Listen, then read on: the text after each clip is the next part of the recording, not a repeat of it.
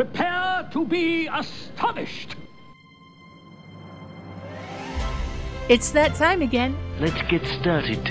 From the Clatsop County Historical Society, an adventure in history with Mac Burns and Alana Quilla. You should never be allowed to talk to people. Some people without brains do an awful lot of talking. And now, with today's adventure, it's Mac and Alana. Good evening, and welcome back to another an adventure in history. You kind of stumbled there. I did. Another. I never quite say our whole name. We are an adventure in history. That's true. The name of our show. We used to be Adventures in History without an "an" in front of it. Oh, okay. And then we switched about a year and a half ago to An Adventure in History. Did I make that switch? Or did you? No, when we made the big switch, we switched it up because technically speaking, we copyrighted An Adventure in History. Okay, good. Oh, that's good. Back at the bicentennial days. So you thought you'd go back to the one that you're actually legally... Paulette was concerned that people would just start using it. Sure. And put it on T-shirts and stuff, and we needed a little bit of merchandising to pay for all of that stuff. There we go. So we wanted to protect ourselves, and one of the people that was volunteering was a big shot lawyer in Portland. Perfect. And he recommended it, and then he connected us with a copyright person. So we technically copyrighted An Adventure in History. There we go, and there's your history lesson for the day. That's the lesson. So we should just talk about the weather then. There we go. If we're done. It's weather. We live in Oregon. It's good. It always changes. It does always change. Yeah. And Washington. We live in Washington, too. Some of our listeners. You think? I do. Don't we have listeners in Washington? Well, I assume we had listeners all over the nation, world. Yes, okay. Through the internets. Sorry, folks. Feel free to reach out to Mac with your complaints about that. Am I the complaint department? Yes, you are. I'd be okay with that. It's kind of my dream every now and then. Like if somehow a visitor gets irate about something, usually it's not our fault and they've misinterpreted like our hours and they got there too late and we wouldn't sell them a ticket. And I always kind of pretend like I'm just the guy that's unlocking the door, or I'm just the guy locking the door. And I have this secret hope that somebody would be like, I want to write to your boss about you. And then I would give them the contact information for the executive director. And then they would send an email and it would be me. Yes. But that's never happened. I Maybe keep hoping. one day. We can hope. All right. We got anything to plug, or should we get right to the big giant show? Yeah. Because you got places to be. You got things to do. Yes. All right. April 11th. So this is tomorrow. Things that happen on this day. 1783. Hostilities formally cease in the American Revolutionary War. Oh, that's a good 1783. So I have a little bit of a rant on this. A little bit. Because I was in a summer camp once, years and years ago, when I was a younger man.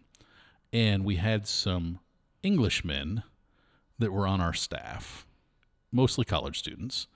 And we had some young Americans that were on our staff, like 15-year-olds.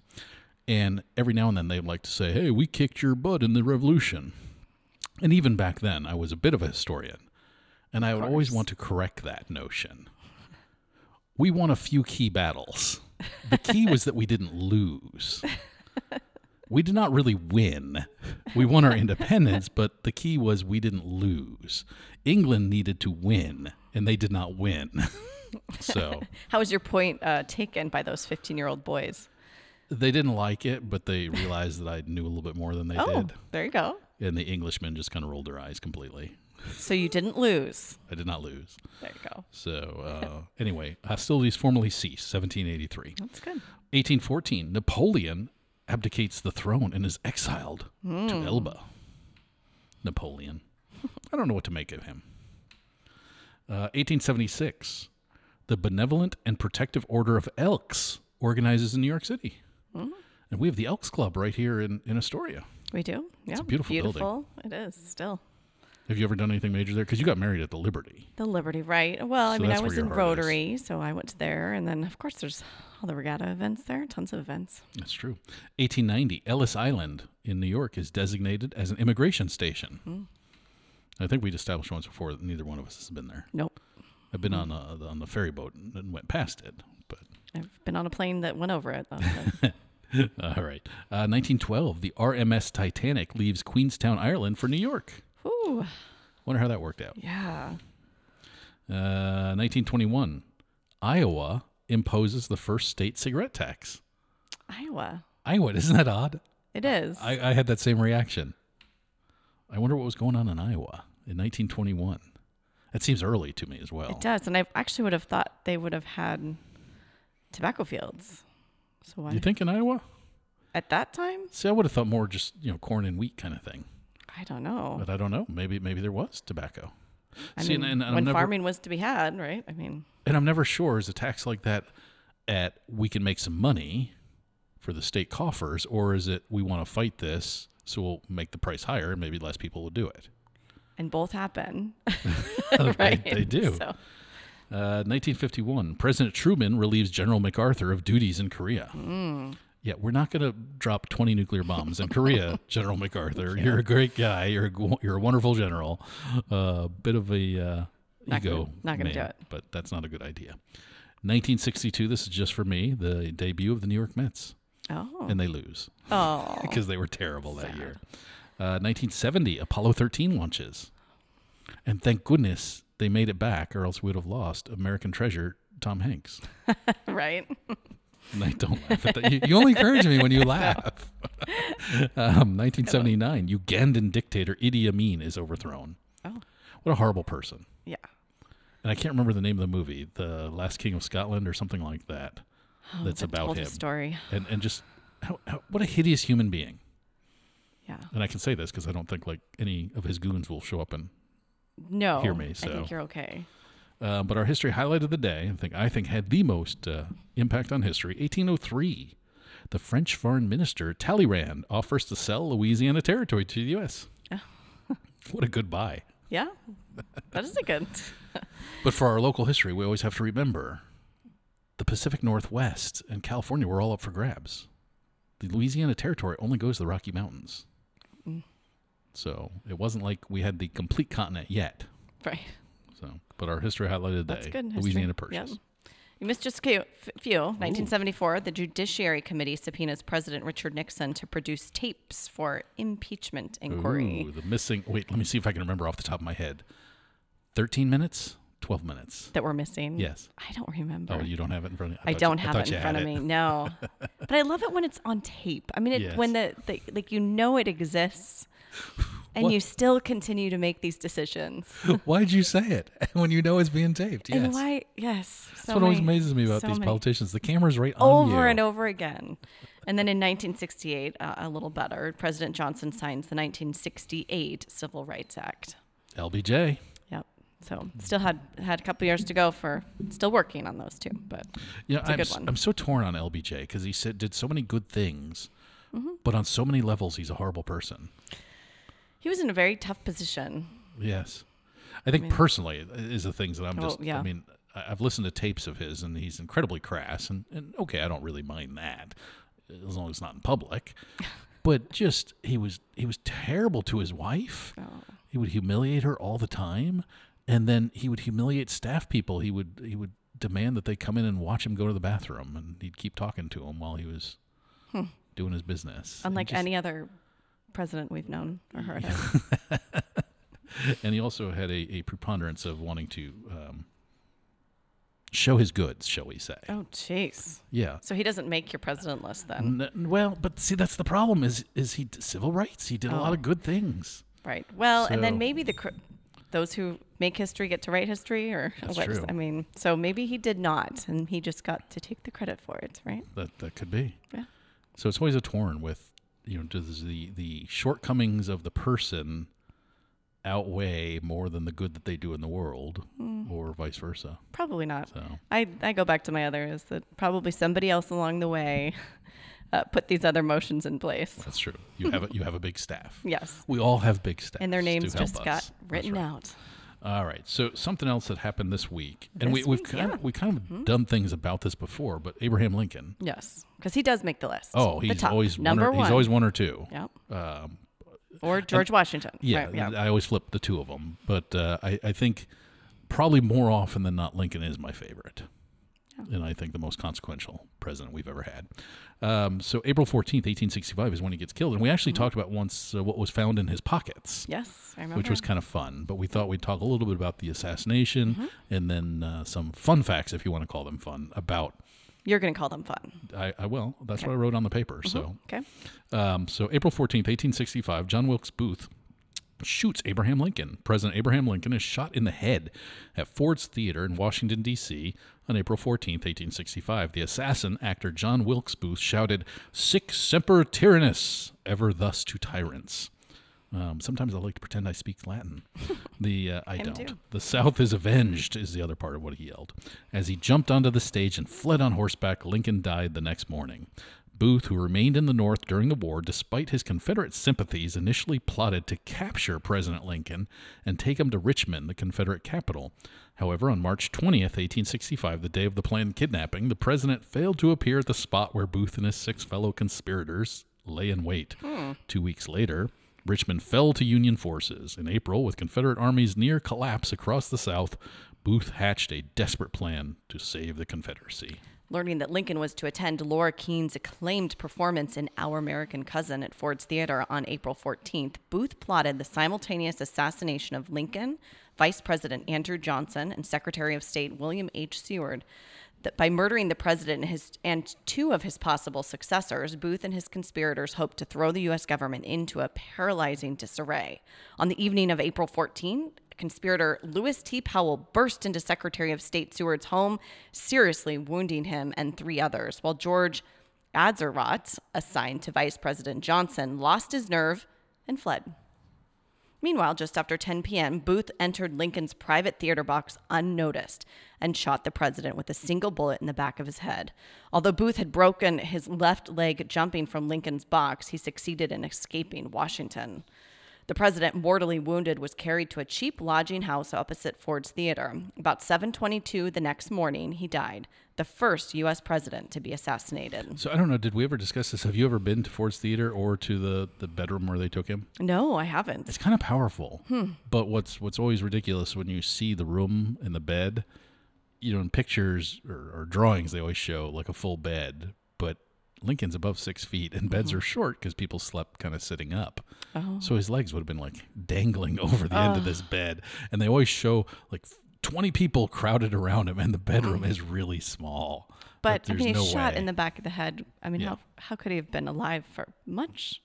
I mean, I don't know. You wonder. Well, I wonder if it's that they just didn't proclaim him dead. Right. It's like the same thing with JFK. Right. It takes. They have to wait for the official, this doctor to say it. Yeah. I don't know. Oh. Booth was a well-regarded actor who was particularly loved in the South before the Civil War.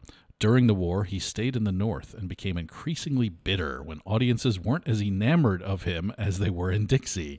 He's just an angry actor. Yeah.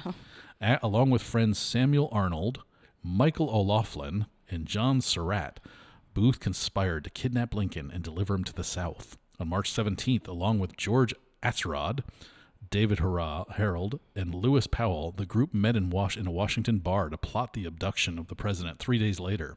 However, when the president changed his plans, the scheme was scuttled. Shortly afterward, the South surrendered to the Union, and the conspirators altered their plan. Good idea. That is a good idea. They decided to kill Lincoln, Vice President Andrew Johnson, and Secretary of State William Seward on the same evening. So I didn't check before this. I wonder who the Speaker of the House was. Yeah. Who would have been the next? Because that's who would have, yeah. When April 14th came around, Atzerodt backed out of his part to kill Johnson. Upset, Booth went to drink at a saloon near Ford's Theater, and at about 10 p.m., he walked into the theater and up to the president's box. Lincoln's guard, John Parker, was not there because he had gotten bored with the play and left his post to get a beer. Booth easily slipped in and shot the president in the back of the head. The president's friend, Major Rathbone, attempted to grab Booth but was slashed by Booth's knife. Booth injured his leg badly when he jumped to the stage to escape, but he did hobble outside to his horse.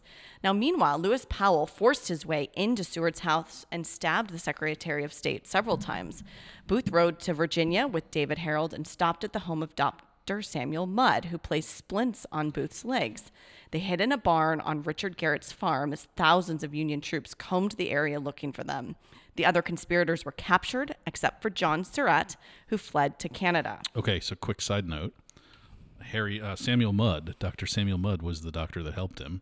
Not really in on the plot, but his name is Mudd. That's where it comes from. Oh, really? Yeah, it's from this guy that he was so hated because he helped fix him up. And how Did dare he you? know? I mean, maybe he Yeah, He did. Yeah, Okay. he knew.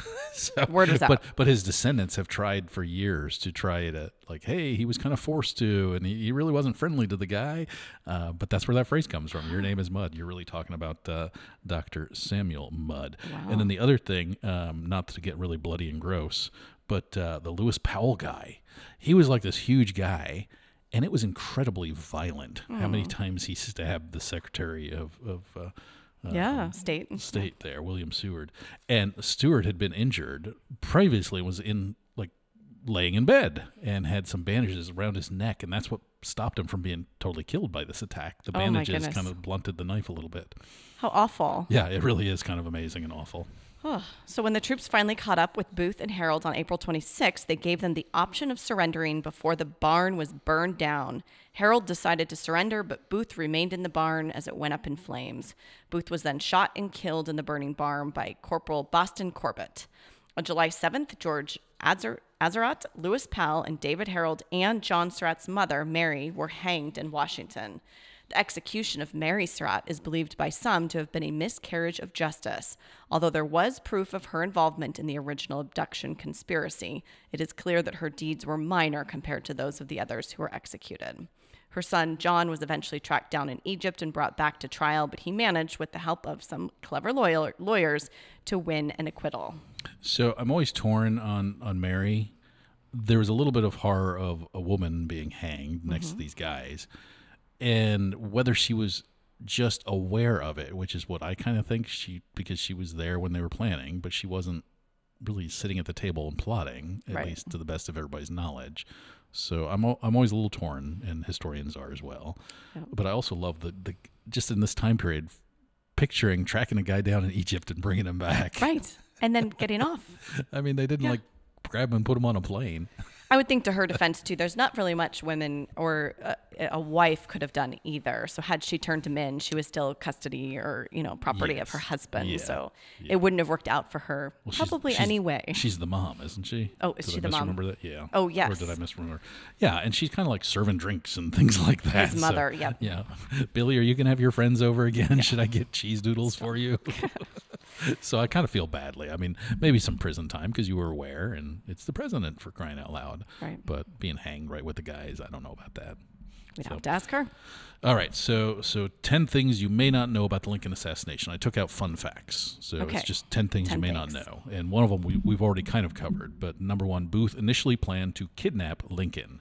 After meeting with Confederate spies in the summer of 1864, Booth spearheaded a plot to abduct Lincoln, bring him to the Confederate capital of Richmond, Virginia, and use him as a bargaining chip to secure the release of rebel prisoners. On March 17, 1865, Booth and his fellow conspirators hid along a country road in Washington, D.C., intending to commandeer the presidential carriage that was scheduled to carry Lincoln to a matinee performance of a play at Campbell Hospital to benefit wounded soldiers. Lincoln, however, had a change of plans and never showed. Some of the co-conspirators abandoned the plot thereafter, and Booth soon had a change of plans as well. After the fall of Richmond and Confederate General Robert E. Lee's surrender, he decided to kill rather than kidnap Lincoln with help from the remaining co-conspirators. Interesting. So number two, Ulysses S. Grant was originally scheduled to be at Lincoln's side. Just days after accepting Lee's surrender, the Union general accepted Lincoln's invitation to attend Our American Cousin at Ford's Theater on the evening of April 14th, 1865. The general's wife, however, had recently been the victim of Mary Todd Lincoln's acid tongue and wanted no part of a night on the town with the First Lady.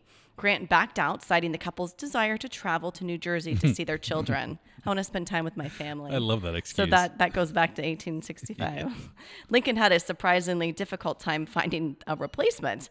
Secretary of War Edwin Stanton, Speaker of the House Schuyler Colfax, and even son Robert Todd Lincoln turned down the tickets before Clara Harris, daughter of New York Senator Ira Harris, and her fiancé, Major Henry Rathbone, accepted. So there goes the answer of who the Secretary of the Speaker of the House was. Yeah. So we could have had Speaker Schuyler Colfax become the president. That would have been something.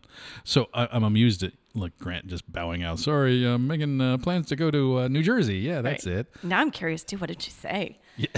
Interesting. Acid tongue. Yes, I love that. It's very descriptive. Yes. So Lincoln's murder was part of a larger plot to decapitate the government. Booth and his conspirators plotted to not only kill Lincoln, but Grant, Secretary of State William Seward, and Vice President Andrew Johnson. Grant's unexpected departure removed him as a target, and George Atzerodt lost his nerve and failed to follow through on his assignment to slay Johnson at his residence in the Kirkwood House Motel. Apparently, he stood outside drinking for quite a while, trying to build himself up, and then just couldn't do it. At the same time, Booth shot Lincoln. Lewis Powell stormed Seward's house and repeatedly stabbed the cabinet member, who was bedridden after a near-fatal carriage accident. There you go. So there we go. I'm good. I'm glad I remember that. Yeah. Seward somehow survived the savage attack. 4. The lives of the Lincoln's guests at Ford's Theater ended in tragedy as well. After shooting Lincoln, Booth slashed Rathbone's left arm from his elbow to his shoulder. Rathbone recovered from the stab wounds, but not from the trauma that night. After marrying Harris, who also happened to be his stepsister, in 1867, he grew increasingly erratic and perhaps suffered from post-traumatic stress.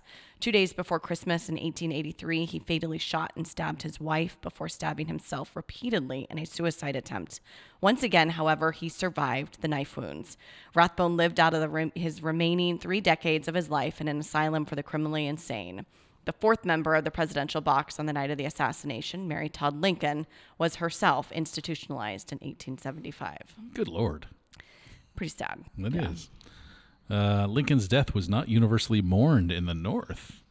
Surprise. As Martha Hodes recounts in her book Mourning Lincoln, some Northerners who thought Lincoln too dictatorial and some radical Republicans who thought him too lenient toward the Confederacy welcomed news of his assassination. After a meeting of radical Republicans, hours after the shooting, Indiana Congressman George Julian recorded in his diary that the universal feeling among radical men here is that his death is a godsend. I like that they actually consider themselves radicals. I know, and in our script we're reading, it's capitalized. So this is like a group. Yeah. Yeah. Michigan Senator Zachariah Chandler wrote to his wife that God had permitted Lincoln to live only as long as he was useful, and then substituted a better man in Johnson to finish the work. Ouch. Yes. And that's before Twitter. Number 6, Mary Todd Lincoln thought the vice president was involved in the conspiracy. Hours before shooting Lincoln, Booth had mysteriously called on Johnson at the Kirkwood house and left a handwritten calling card that read, "Don't wish to disturb you. Are you home? J. Wilkes Booth." The First Lady, as she wrote to a friend, believed, quote, that miserable inebriate Johnson had cognizance of my husband's death. Why was that card of Booth's found in his box? Some acquaintance certainly existed, end quote. Atzerodt's failure to attack the vice president was even seen as proof of Johnson's complicity. I like that she calls out the miserable inebriate. Yeah. Because he had a public reputation of being a bit of a drunk. Oh. And it may or may not have been, I guess, worthy. But he had given a speech. I don't know if it was at the inauguration, but he'd had some illness. I don't know if it was a toothache, but he had drunk a whole bunch to soothe whatever pain he had. And he was slurring his words, and everybody knew that he was drunk. And I don't think that they accepted that it was a legitimate medical reason. Right. Yeah. So that acid tongue of hers. Seems like there could be a connection. Lincoln and Booth had a previous encounter at Ford's Theater. Wow, this is where spooky music time. On November 9th, 1863, the Lincolns watched a performance of The Marble Heart, starring John Wilkes Booth at Ford's Theater. Really? That's weird. Mary Clay, one of Lincoln's guests, recounted after the assassination that twice Booth, in uttering disagreeable threats in the play, came very near and put his finger close to Mr. Lincoln's face. After Booth gestured menacingly toward the president a third time, Clay said, "Mr. Lincoln, he looks as if he meant that for you." The president replied, "Well, he does look pretty sharp at me, doesn't he?" Wow. Huh. That's interesting. 8. Lincoln's deathbed quickly became a tourist attraction. In the hours after Lincoln died in the back bedroom of William Peterson's boarding house across the street from Ford's Theater, souvenir hunters ransacked the property and snatched numerous relics of the martyred president. Deciding to cash in himself, Peterson began to charge admission to the hundreds of curiosity seekers who came each day to see his bloody deathbed, which incredibly continued to be slept in by Tenant William Clark each night. Peterson fell into financial difficulty in 1871 and died after being found on the lawn of the Smithsonian Institution following an opium overdose. There's a lot to digest there. Lots of bad things happening. I'm kind of okay with creating a tourist spot. Right. If people want to see it, go ahead and charge. Sure. I'm okay with that. But I'm really creeped out that the guy kept sleeping in that bed. Right. Although, I mean, it makes sense that they didn't wash the sheets because that's the attraction. But he's sleeping in bloody sheets. What's wrong with Mr. William Clark? Yeah. All right. Robert Todd Lincoln was in close proximity to 2 other presidential assassinations. So 3 of them. 16 years after being bedside for his father's death, Robert Todd Lincoln was serving as President James A. Garfield's Secretary of War when he witnessed Charles Guiteau fire 2 gunshots that mortally wounded the chief executive inside a Washington, D.C. train station. Garfield, one of my favorites. Wow. On September 6, 1901, Lincoln arrived in Buffalo to attend the Pan American Expo at the invitation of William McKinley, only to learn that the president had just been shot. Lincoln visited McKinley's bedside several times before the president ultimately succumbed to his wounds. Awful. Okay, if I'm president, I don't want Robert Todd Lincoln around me. Right. You're bad luck, dude. Yeah. You're very bad luck. Another deadly tragedy struck Ford's Theater during the funeral of Booth's brother. When John T. Ford attempted to reopen Ford's Theater to performances on July 10, 1865, Stanton, who was opposed to its ever being used again as a place of public amusement, dispatched heavily armed soldiers to prevent the show from going on. The federal government eventually purchased Ford's Theater for $100,000, gutted the auditorium, and converted the building into a War Department offices. On June 9, 1893, at the precise moment when funeral services for Edwin Booth began inside New York's Church of the Transfiguration, 3 floors of Ford's Theater collapsed into the basement and killed 22 federal workers. It's cursed. Wow. Did you know that one? No, I I hadn't did not. heard that one. And I had to think. Now, I toured Washington, same D.C. when I was in the 8th grade. So now I'm curious, was it a replica of Ford's Theater? Or am I totally just thinking of some other place? Oh, I don't know. I'm now confused, and I'm going to have to go check. Go look. Well, it does say the bottom floors. Yeah. And I'm thinking it's possible that we just saw the location. That's true. The outside, like maybe the outside. But I kind of distinctly remember like looking from the hallway at the balcony seat, like the little overlook seat that he was in, and picturing like this is where the guy creeped and this is where he pulled out his gun. And it's just 2 seats right in front of you. So, because even as a kid, I didn't know history was going to be a career, but I was always interested in, and when you could actually like walk in the footsteps of where somebody was. Sure. And is it a small theater? Was it? I mean, I picture That's something that's small. That's my memory. It Is was that it not was a Liberty small. Theater or anything. It was smaller than that, right? Yeah, I mean, I'm kind of picturing like 200 a people neighborhood, yeah. with a couple little balcony seats on either side, or maybe just one side, because he jumps after he shoots him. He jumps from that and hits the stage. Oh. So, Interesting. but now I'm very Now disturbed by you're my wondering, memories. Maybe I made it all up. Did that really happen? Maybe I never visited Washington, D.C. at all. Although I have proof, because my trip, we went to the FBI headquarters. Oh, fun. And they took us down to the machine gun range, and they shot, like demonstrated, and then they gave out 2 of the targets, and I got one of them. Oh. So I have one of the targets. And you decided you never wanted to be an FBI target? Well, no. No, because his shots were pretty darn accurate. Exactly. Like, learned my lesson. And it was like a machine gun. So anyway, Lincoln, that's our little ode to Lincoln, who passes away this week. Yes. He would have been like 210 if he'd lived. That is our adventure in history. Thank you guys so much for joining us tonight. We're happy to be here with you, and have a great week. Go make some history. Thank you for joining us for An Adventure in History.